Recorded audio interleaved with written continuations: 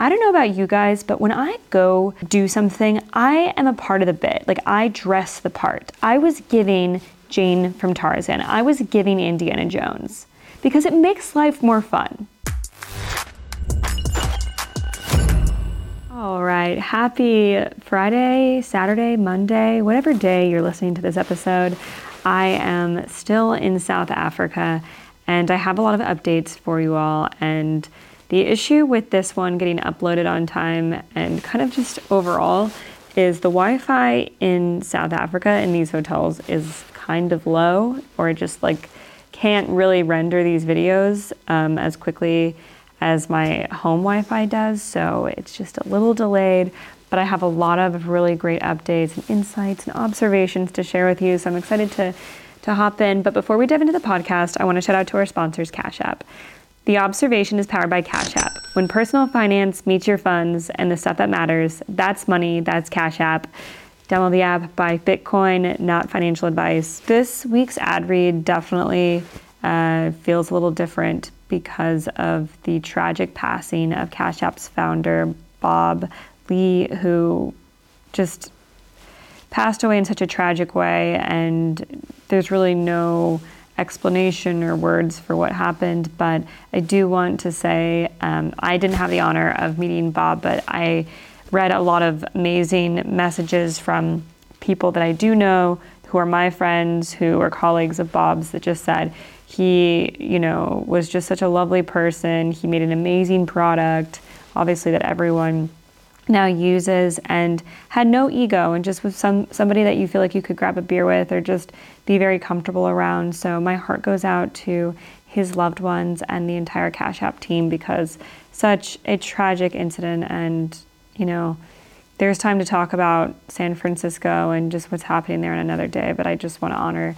Bob's life on this show. And we didn't meet, but his life definitely impacted mine and changed mine, because Cash App changed my life. So I want to thank Bob and just put my thoughts out there before we get into the show. So as I was saying, I am in South Africa, and I actually was in Mossel Bay, which is about 4 hours by car from South Africa. From Cape Town. I'm tired. I'm filming this at nighttime, so I'm tired. But it's 4 hours by car from Cape Town to Mossel Bay. And Mossel Bay is where I was going to film a vlog on Bitcoin Ekasi. What is Bitcoin Ekasi? I posted on my Instagram, and I might have posted it on Twitter too, some photos. And so I went there because someone on Nostr actually told me about it, and I was super interested in going to check it out. What Bitcoin Ekasi is a nonprofit organization that helps children in townships get better education, access to surf lessons, and also gives them the opportunity to learn about Bitcoin and also invest in it. So I wanted to go and just see. I've heard of like Bitcoin Beach, where this is happening, and I wanted to kind of like, that's the one closer to America, but I wanted to see, is Bitcoin Ekasi actually a thing? Is this happening?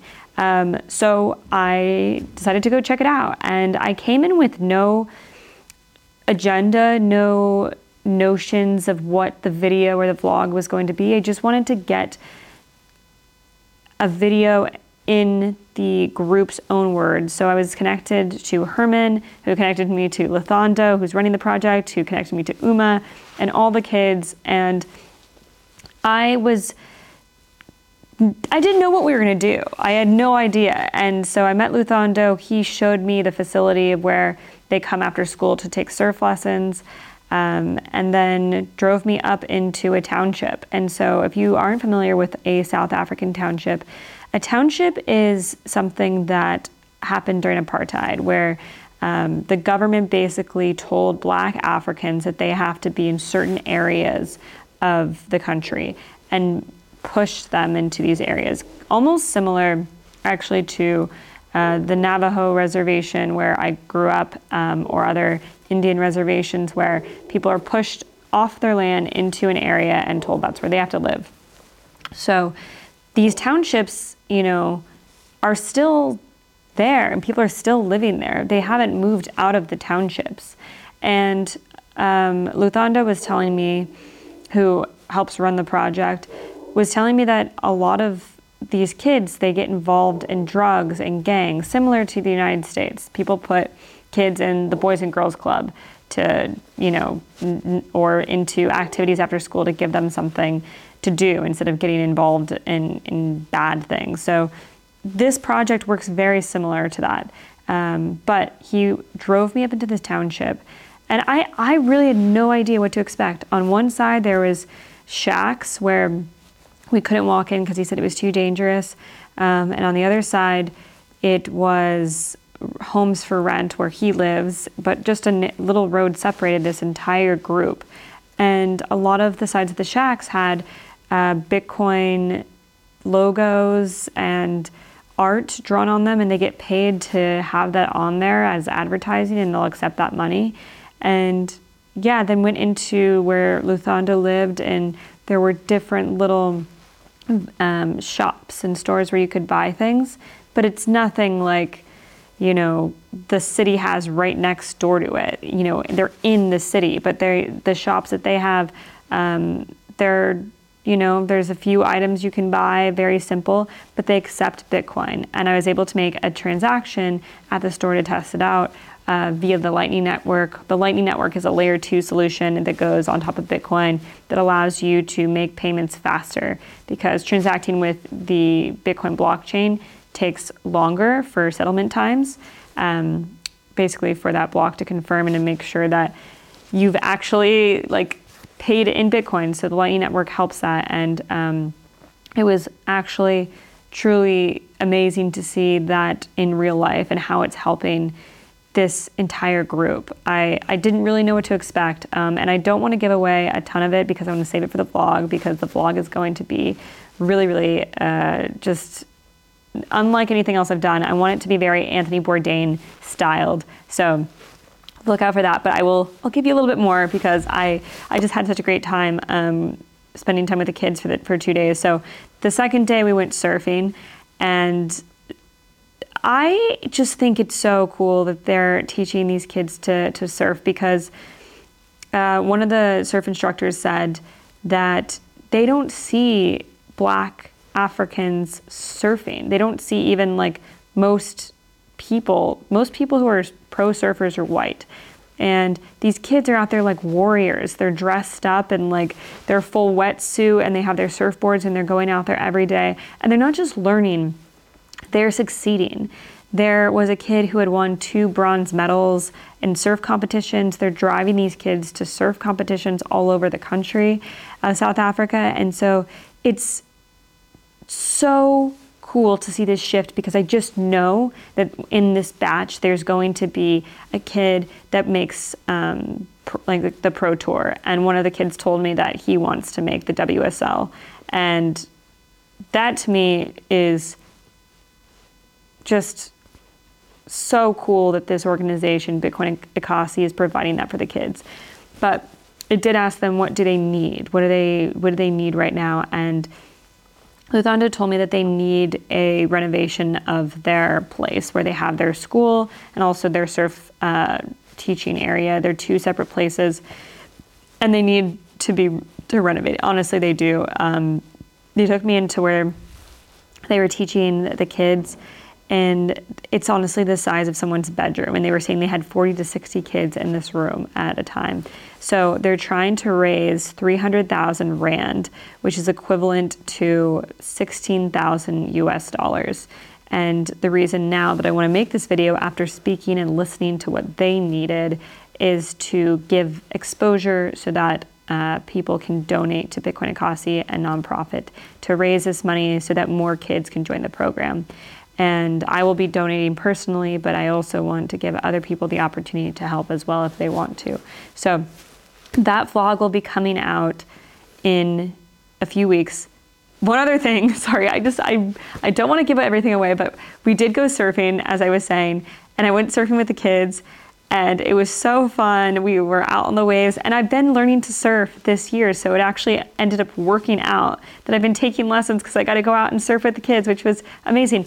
But I did not know that South Africa has the most great white sharks surrounding it. Just the most out of anywhere.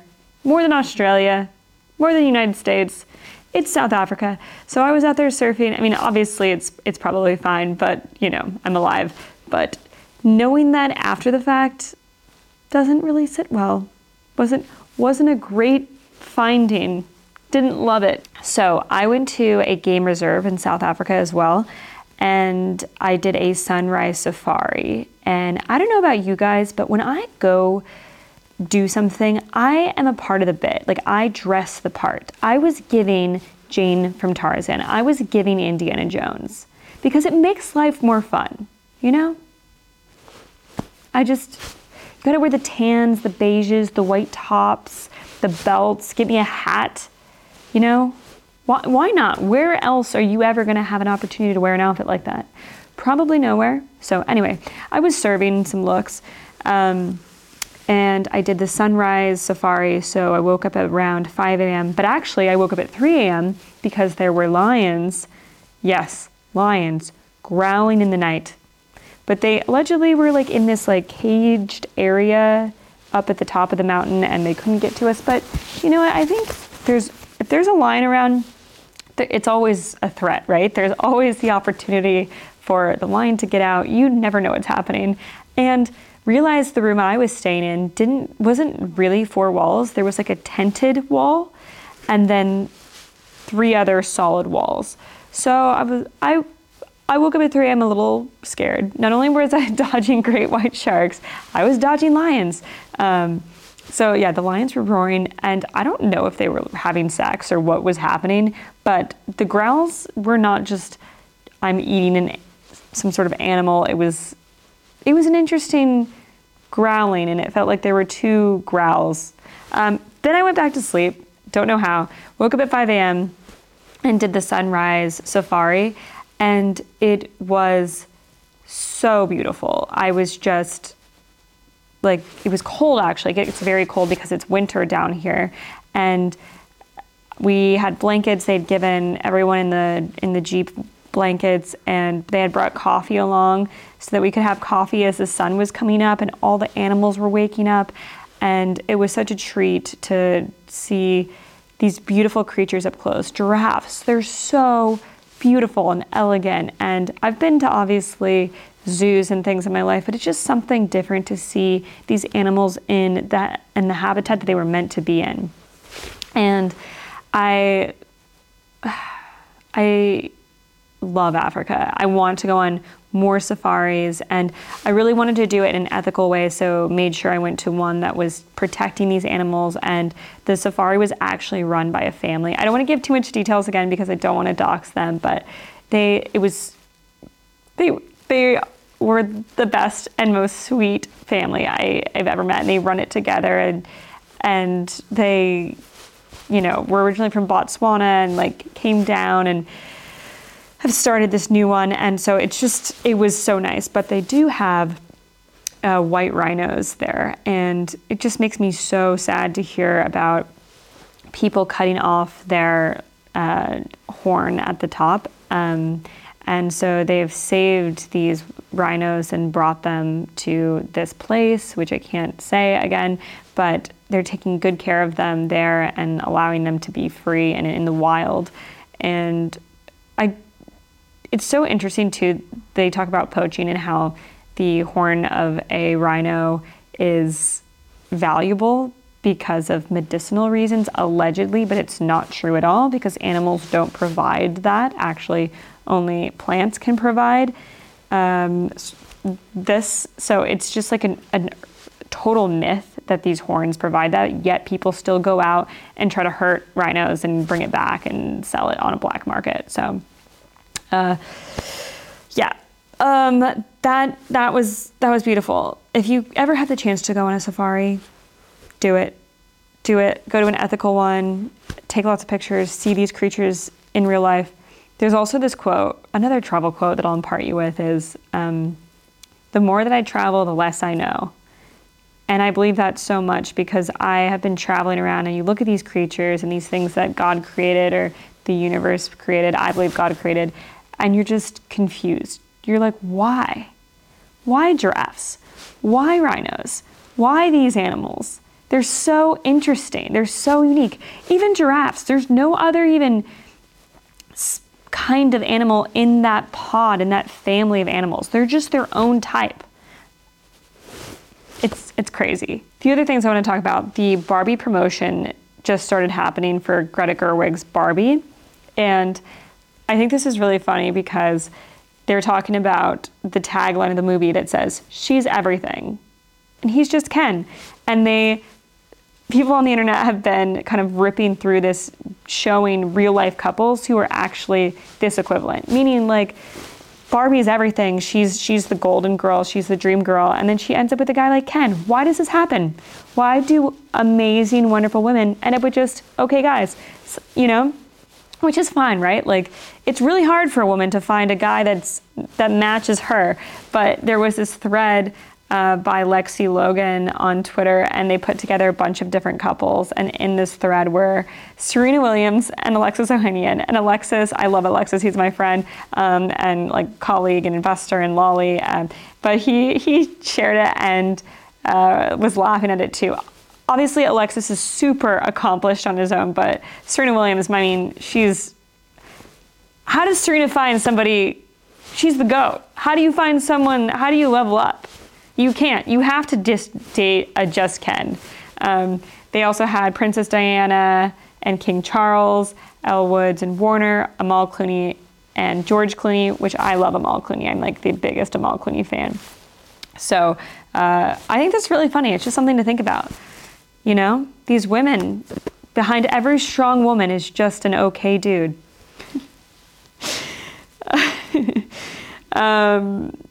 And then another piece of news that came out this week, back to Bitcoin to close out the show, is we found out there's an Easter egg in every single Mac from 2018 to the current day.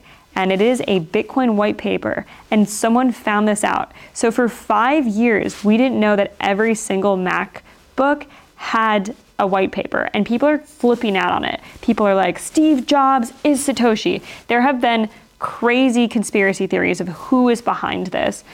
So it was just discovered this week. In order to access it, you need to type this into the terminal. Do open/system library image capture devices virtual scanner.app, go into contents, resources, and it's /simpledoc.pdf. And people just don't know which rogue employee did this. I love it. I love this. This is the kind of commitment that I wish I had. I wish I could hide the Bitcoin white paper on every single MacBook and keep my mouth shut for 5 years. Because you know I wouldn't keep my mouth shut for 5 years. I'd probably let it slip like 2 years in if people weren't catching on. I'd be like, you gotta be kidding me. No one's found this. Or was this intentional from the company? Is this Apple being pro Bitcoin? I mean, this is incredibly bullish. Incredibly bullish, or just interesting or fascinating.